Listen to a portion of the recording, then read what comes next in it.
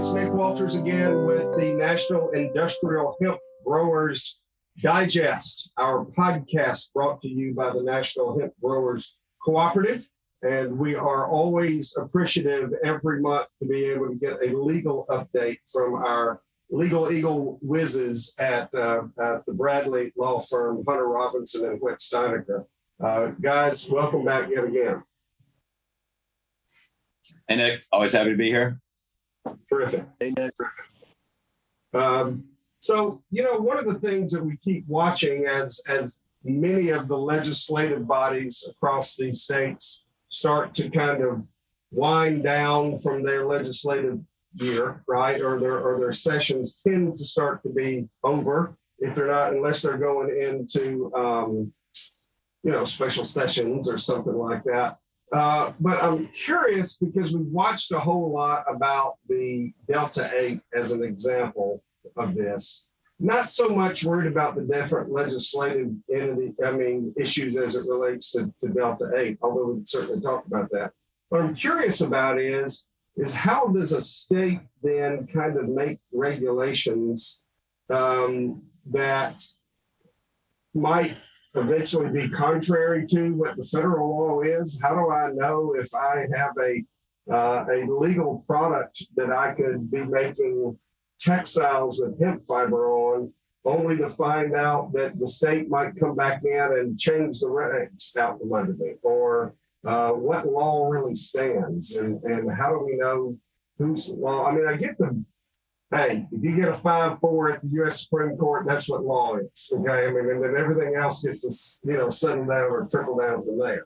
But I'm just saying, as they're all trying to kind of figure out, who's on first and who's governing what and which, how do you follow that stuff? How do we know what the answer is on the legal piece? That's kind of a big, maybe that's a law school question. I don't know. It's certainly given me flashbacks. And I do think the Delta 8 discussion or the Delta 8 topic is a good kind of springboard for this. So, it's important to recognize what exactly the Farm Bill did as far as, the federal state, breakdown of power or authority. So the Farm Bill said that states cannot do one thing, and that is ban the interstate transportation of hemp. And it also set certain standards and said regarding the production and cultivation of hemp, and said states cannot regulate hemp production and cultivation less stringently than those, the federal rule. But it left them room to, or allowed them to regulate it more stringently if they wanted to. That is why there's kind of, different,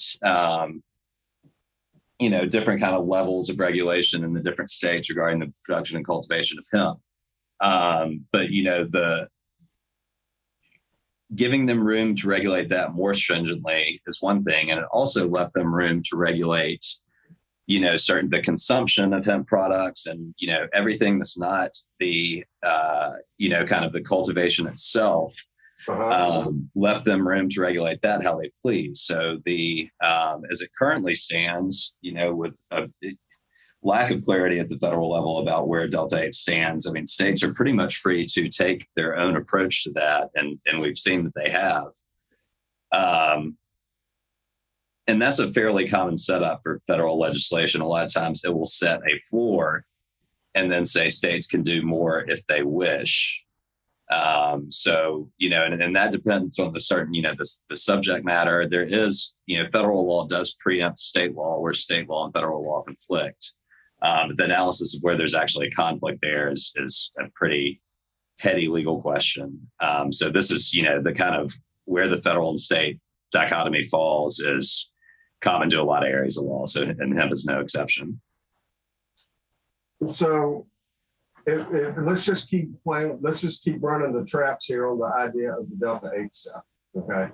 So if state X comes out and says, no Delta 8 products being able to sold here, boom. And then that gets, let's say it might even go through, I don't know, lawsuits or whatever else it may be. But ultimately it gets settled. Okay. And the law of the land is now pervasive. Could the Farm Bill come back or could Congress, I should say, Farm Bill or not, could they come back and define that law more clearly at the federal level to say this is now the law of the land and could negate what the state had already put together as it related to the Delta 8 being outlawed? Yeah, certainly. I mean, so they could say that, the federal, Congress could say that Delta 8 is legal. It is a Schedule 1 drug. Either it is included in the definition of, marijuana, or they could say it's a separate category of its own and it is, legal to buy, sell Delta 8. And that would be the law of the land. Presumably, if Congress made that law anew, they would actually enforce it. Maybe that's a bad example because we know at the federal level marijuana is illegal and the federal government has not done much to stop states from doing, from making it legal under state law. Right. Good. Would you? No, I didn't say anything, but I'm happy to sort of add. That's where that's where you get interesting, really interesting legal questions start to come in place there, because I think there's an argument that that Congress, but certainly can and should clarify the legal status of Delta 8, and if they made it illegal, then a state shouldn't be able to make it legal. Although, again, to Hunter's point, that's exactly what's happening on the marijuana side of the cannabis universe.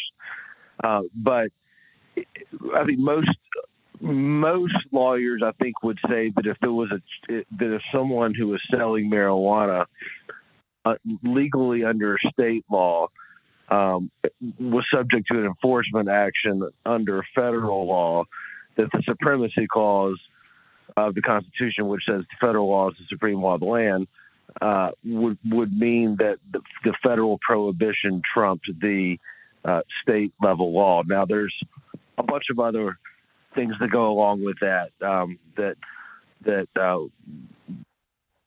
border on the academic if you're not a party to the lawsuit.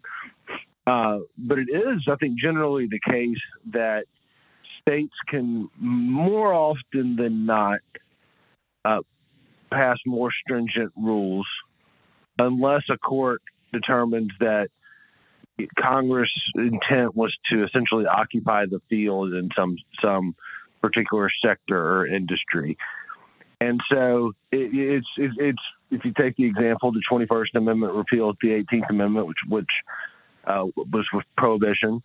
Congress says prohibition is no more in effect, but there's still places where I live in Alabama where local municipalities have banned alcohol in their jurisdiction.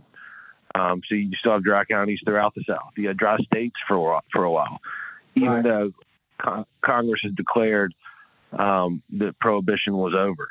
So there are a number of challenges that come up with that. But I think one of the takeaways is that operating in, I think you could trend in two directions, and they're almost opposite directions, but you could somehow do this at the same time. I think there's a movement amongst states and state ag departments to be less state specific and less involved in hemp cultivation. We see in North Carolina, for example, they wanted to be involved. They had their own hemp program, and then they said, you know what, we're just going to do what the feds do. And so on the one hand, there could be this move, not really towards deregulation, but to at least making a more uniform regulation, and that's just whatever the feds say.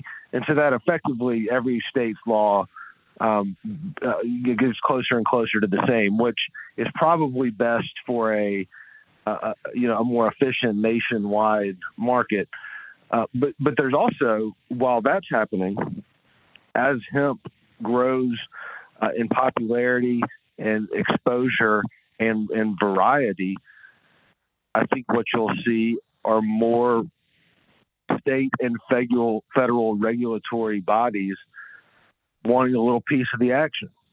Is it right now you've got FDA is worried about people putting CBD in food and drinks. Well, if you put hemp in a car door, does National Highway Transportation, does NHTSA get involved? When does the Consumer Protection Bureau, when do they, and I think the reality is that, is that they all probably have a place at the table. There'll be litigation about whether that they have jurisdiction over certain types of products and industries. But I wouldn't be surprised if the end result is that Hunter and I end up having conversations in the coming years about an increasing number of, regulatory bodies that all have something to say about hemp. Now, what I think all hemp industry participants would want is that those conversations at least are starting to coalesce around a more uniform, predictable, and common sense type regulations than right now, where it's just new and sort of piecemeal and everybody's trying to figure it out on the fly. Right. So if I wanted, okay, but part of it is pay attention and get an idea before you launch in some venture one way or the other, what those state rules and regs are, because you may think it sounds great and you happen to just live across the state line or where you came from. It worked great in Colorado. And now all of a sudden you've shown up in Georgia and found out, holy moly, you can't do that. Okay. Even though the Farm Bill is legal, right? And even though you could do this with them, you really got to be able to figure those things out on the front end. And that would be the wise, more prudent thing to do so that you didn't spend time and energy and money going after some project that you just couldn't, that wasn't legal to do in that state, even though the Farm Bill says you didn't have to do that. And so one thing that on that point, just to top in, labeling is something that we see a lot. Somebody has a product and maybe the product itself is pretty non-controversial in almost every state, but the types of statements that states are requiring you to make about hemp-derived products on a label, they may differ. And so it may be that you get with your counsel, and maybe this is also time to, make sure your insurance company is read into everything as well. But you want to make sure that either you have a different label for every state, which is pretty easy to see why that's not a very workable idea, or you just default best you can to the most stringent regulations so that every other state would sort of be swept up and, you would satisfy the requirements of other states. So that's a place where we regularly see this issue. Hemp's legal, that's great, that's fine, but it doesn't mean that the variants and variations in each state don't cause problems sort of operationally. Yeah, I mean, you touched on that's an interesting thing, because I know part of the practice that you guys do at Bradley also is in banking and with insurance and groups like that as well too. There can be a very practical thing, right? That your lender is going to go, there's too much ambiguity in this thing. I don't know what the Fed's going to do. And I'm not sure whether that's real. Or I don't know if I'm going to go on and not just allow our lending institution or our bank to be a place for making transactions, but also whether I want to loan you any money or not, because I don't know if I'm lending it to a legal entity one way or the other. The state law is not just throwing you out of this or that. I mean, I would guess that would be a real thing in y'all's world.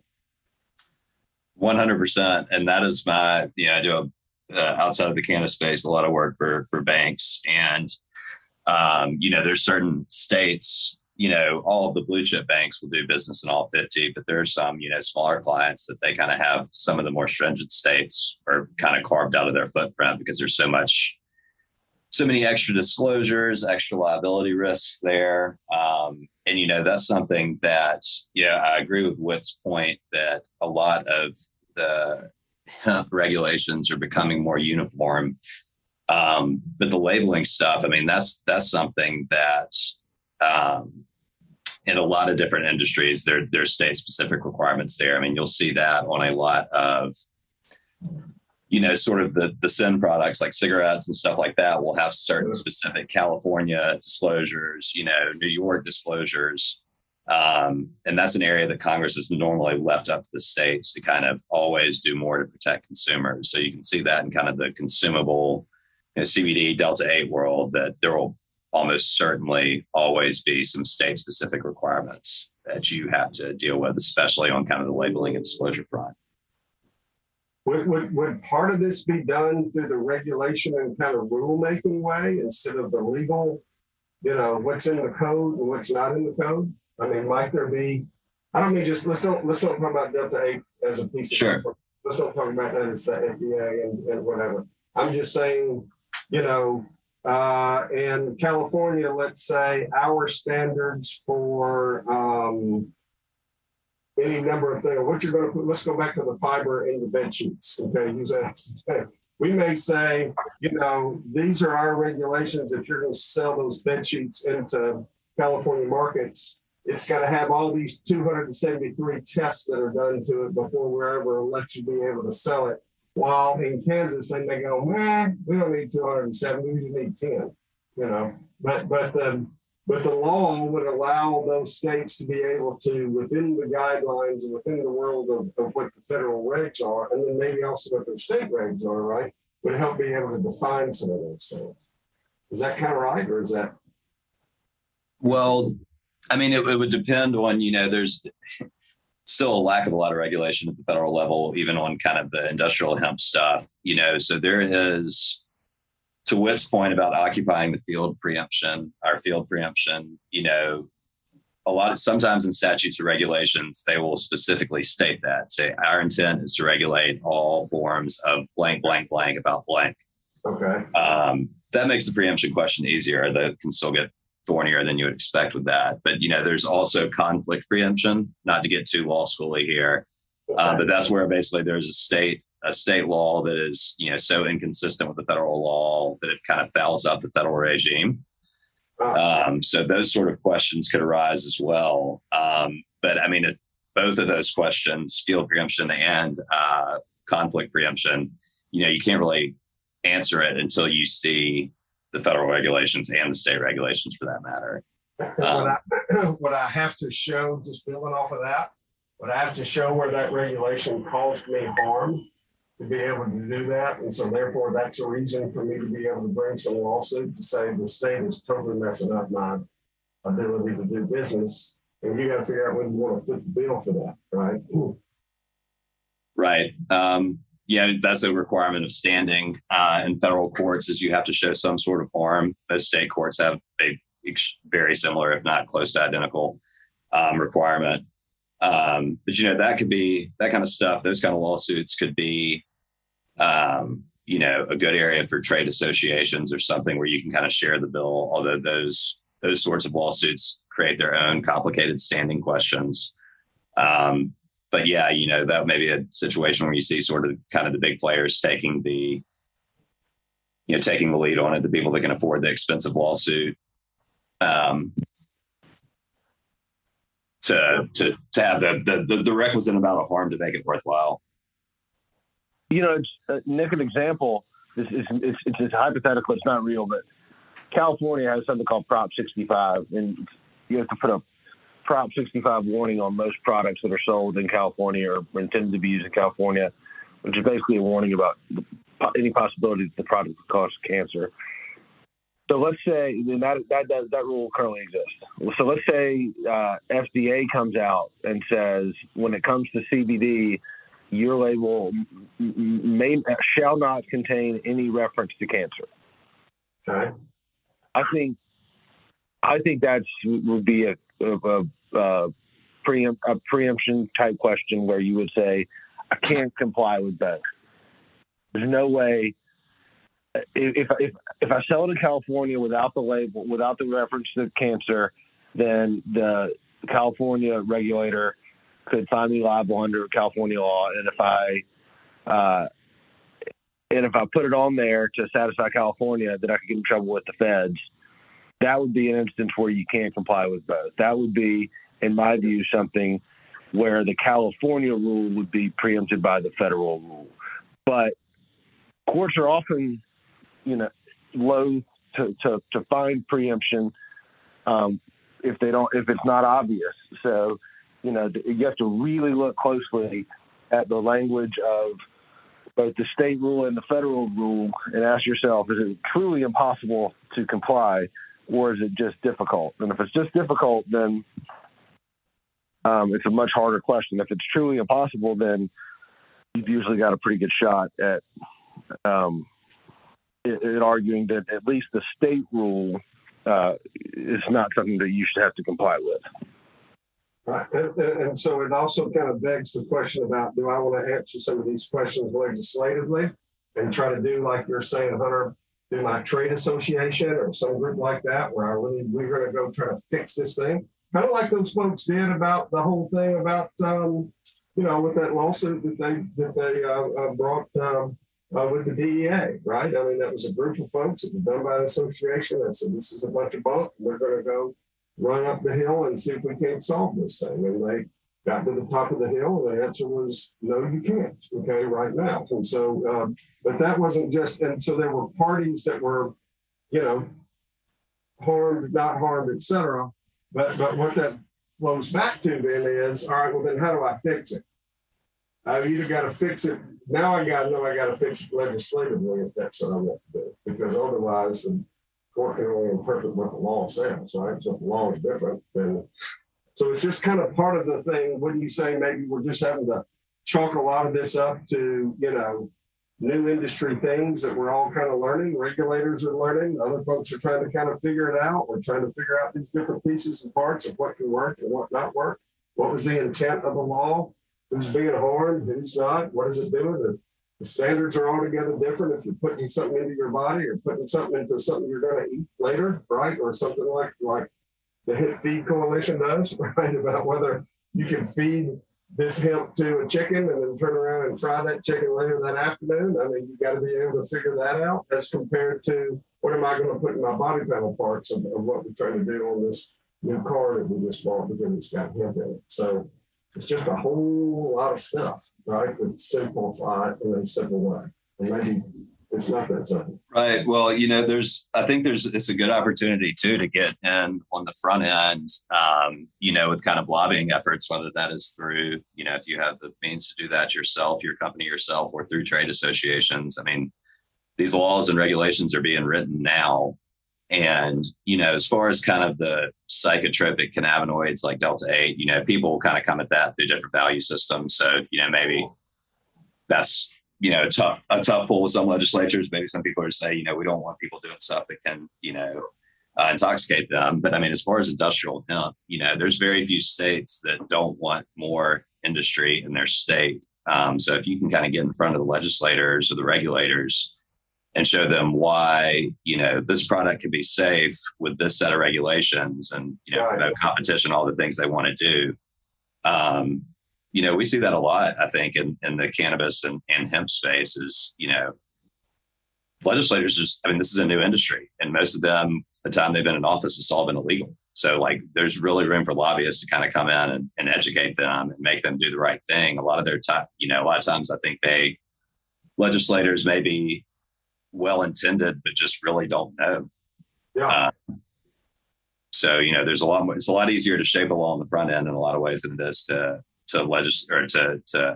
lobby for amendments to the legislation or changes to the legislation after. Sure. Well, this is why we need you on that wall, Nick. You're going to have to fight and claw and scrap to let the federal government and the state government give you what you want, and then you're going to have to fight, claw, and scrap, stop them from slowly taking it away. And you see that in every state that's done medicinal or adult use marijuana, and you're going to see it in hemp. It won't be quite as vitriolic, and you'll have more friends because of the nature of the products but it's constantly going to be a battle of educating and advocacy and persuasion and in making sure that you are aware of the issues. That's one of the main reasons. I promise I'm not doing this for self-promotion, but that's one of the main reasons that we started our blog, was to help keep people informed about what legislators are doing in various states in our footprint. It also helps us. It keeps us accountable to make sure we're knowing what's happening, because so much is happening. This is so new and so evolving that you just got to be on it. Yes. No, and you ought to be. That's not a self-promotion thing. That's a really realistic thing. Somebody's got to, you're going to make this kind of investment, you're going to do this type of work, you better have the right people at the table that are watching up, at once. I mean, that are watching all these pieces and parts. So, yeah, I think that's awesome. I think that's exactly what we ought to be doing. Obviously, we're doing. And this is just another little industry parenthetic thing. You don't have to comment on it if you don't want. But part of the problem is, too, at the legislative level, whether that's the state level or the federal level, you got all these different groups kind of quote unquote speaking for industrial hemp, and nobody knows which one to listen to. So back to your point, Hunter, if a legislator is trying to figure out, well, how do I know what to make the right decision or not the right decision, or how do I know who's telling who really speaks for that industry? If there's 4 different groups all trying to be the trade association, it's kind of hard to be able to figure out which group is on which side. I mean, the mortgage brokers and the mortgage bankers may sound like they're the same group, and they have a whole lot of stuff that's in common, but they got stuff that's different from each other, right? And so how do I differentiate that in a whole industry that's been, it's 4 years old, essentially? I mean, as far as an industry is concerned. So anyway, cool thoughts. So is the answer then? It would seem to me that the answer would be, if you want to figure out what's legal or not legal within your state, retain good counsel to help you figure that out. Because otherwise, you may think that you just went and you may be thinking that you want to. That you went up and read some law because you found it online and figured out what you thought the law is, but that may very well not be what the law is. And so get good counsel before you launch. That understand that state's regulations and laws as it relates to what you're trying to do. That's right. And be especially careful on, if you're shipping products interstate, because you may have a lot of different state laws to comply with. Right. Very cool. Great idea. And that's why this is always something to watch, and that's why this is always something that we can't just flippantly pay attention to. We really have to pay attention to the legal stuff. So terrific. Well, give us an idea of what some of the good blog posts that we're going to be able to read on the Budding Trends blog that you guys are doing. Anything fun to watch?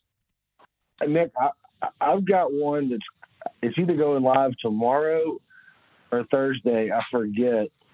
We're big fans of pop culture, and so I talk about the benefits or the reasons you may want to invest in industrial hemp, and either in conjunction with or as opposed to other types of cannabis. And I try to do that using references to the movie Clueless and to the show The Office, and my general affinity towards Alicia Silverstone. So I think hopefully you'll find that it's not all that sophisticated, but that if you read enough, that there's something in there for everybody. Love it. We'll keep watching. Hey, any folks who are listening also would like them and enjoy being able to learn more about us at the National Hemp Growers Cooperative, go back and check us out at nationalhempcoop.us, and you can follow buddingtrends.com, I believe is the website in it, the blog that the Bradley guys here and others put into out there for some good stuff to follow. And you can always follow back at Bradley Law Firm at bradley.com and learn more about Whip and Hunter and the cannabis law practice they have there. Guys, we always appreciate hearing from you. Thanks so much for your time. Thanks, Nick. Thanks, Nick.